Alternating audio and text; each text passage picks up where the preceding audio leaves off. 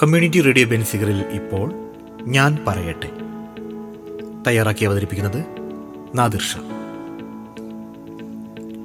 സാങ്കേതിക സഹായം ശരത് ആലാബ്സ്.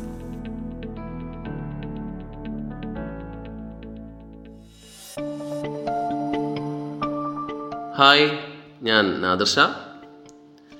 സർക്കാർ എന്ന വാക്കിൻ്റെ ഉത്ഭവം എവിടെ നിന്നാണ്?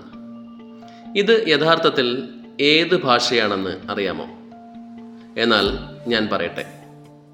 സർക്കാർ എന്നത് ഒരു ഇന്ത്യൻ ഉറുദു വാക്കാണെങ്കിലും അതിൻ്റെ ഉത്ഭവം പേർഷ്യൻ ഭാഷയിൽ നിന്നുമാണ്.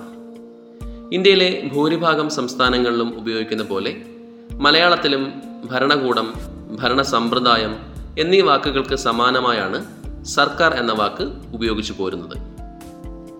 ഇവിടെ വളരെ കൗതുകകരമായ ഒരു നിരീക്ഷണം എല്ലാ ഭാഷകളും മറ്റേതോ ഭാഷകളിൽ നിന്ന് ഉരുത്തിരിഞ്ഞ് ഉണ്ടായതാണ് എന്നതാണ്. പല ആധുനിക ഭാഷകളും ലാറ്റിനിൽ നിന്നുമാണ് ഉണ്ടായതെന്ന് പറയപ്പെടുന്നു. മലയാള ഭാഷ പിറന്നത് സംസ്കൃതത്തിൽ നിന്നും തമിഴിൽ നിന്നും ആണല്ലോ.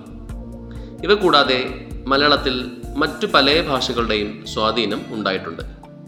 ഇപ്രകാരം മറ്റു പല ഭാഷകളുടെയും പ്രബലമായ സ്ഥാനം നിലനിൽക്കെ തന്നെ അവയിൽ ഭരണപരമായ ആവശ്യങ്ങളും ആയി ബന്ധപ്പെട്ട പദങ്ങൾ കൂടുതലും അറബി, പേർഷ്യൻ എന്നീ ഭാഷകളിലായാണ് കാണപ്പെടുന്നത്. ഇതിനുള്ള കാരണം കേരളത്തിൻ്റെ ചരിത്രം പരിശോധിക്കുന്നതിലൂടെ നമുക്ക് വ്യക്തമാകുന്നതാണ്. മധ്യകാലത്ത് കേരളത്തിന് പുറത്തുള്ളവരുമായി വ്യാപാര ബന്ധം ഉണ്ടായിരുന്നു നമുക്ക്. ഇംഗ്ലീഷുകാരുടെ വരവിന് എത്രയോ മുൻപ് തന്നെ നാം അറബികളും പോർച്ചുഗീസുകാരുമായി വ്യാപാര വാണിജ്യ ബന്ധങ്ങളിൽ ഏർപ്പെട്ടു പോന്നിരുന്നു. ഈ ബന്ധങ്ങൾ അവരുടെ മറ്റു സാംസ്കാരിക ഘടകങ്ങളെപ്പോലെ തന്നെ ഭാഷയിലും നമുക്ക് ലഭിച്ചു. അക്കാലത്ത് കേരളവുമായി വാണിജ്യ വ്യാപാര ബന്ധങ്ങളിൽ ഏർപ്പെട്ടിരുന്ന വിദേശികളിൽ പ്രമുഖർ അറബികളും പോർച്ചുഗീസുകാരുമായിരുന്നു. അതുകൊണ്ട് തന്നെ ഭരണപരമായ ആവശ്യങ്ങൾക്ക് വേണ്ടിയുള്ള പദങ്ങളിൽ അവരുടെ ഭാഷയുടെ ശക്തമായ സ്വാധീനം ഉണ്ടായി. സർക്കാർ എന്ന പദവും ഇങ്ങനെ ഉരുത്തിരിഞ്ഞ് ഉണ്ടായത് തന്നെയാണ്. അറബിയിൽ നിന്നും പേർഷ്യനിൽ നിന്നും നമുക്ക് ലഭിച്ച ഏതാനും ചില വാക്കുകൾ കൂടി നോക്കാം. അറബിയിൽ നിന്ന് നമുക്ക് ലഭിച്ച ചില പ്രധാന വാക്കുകളാണ് ഇവ: ജില്ല, ഏക്കർ, കസ്ബ, ഖജനാവ്, ഹജൂർ, ജവാൻ, പട്ടാളം, മുക്തിയാർ, ഖജാഞ്ചി എന്നിവ.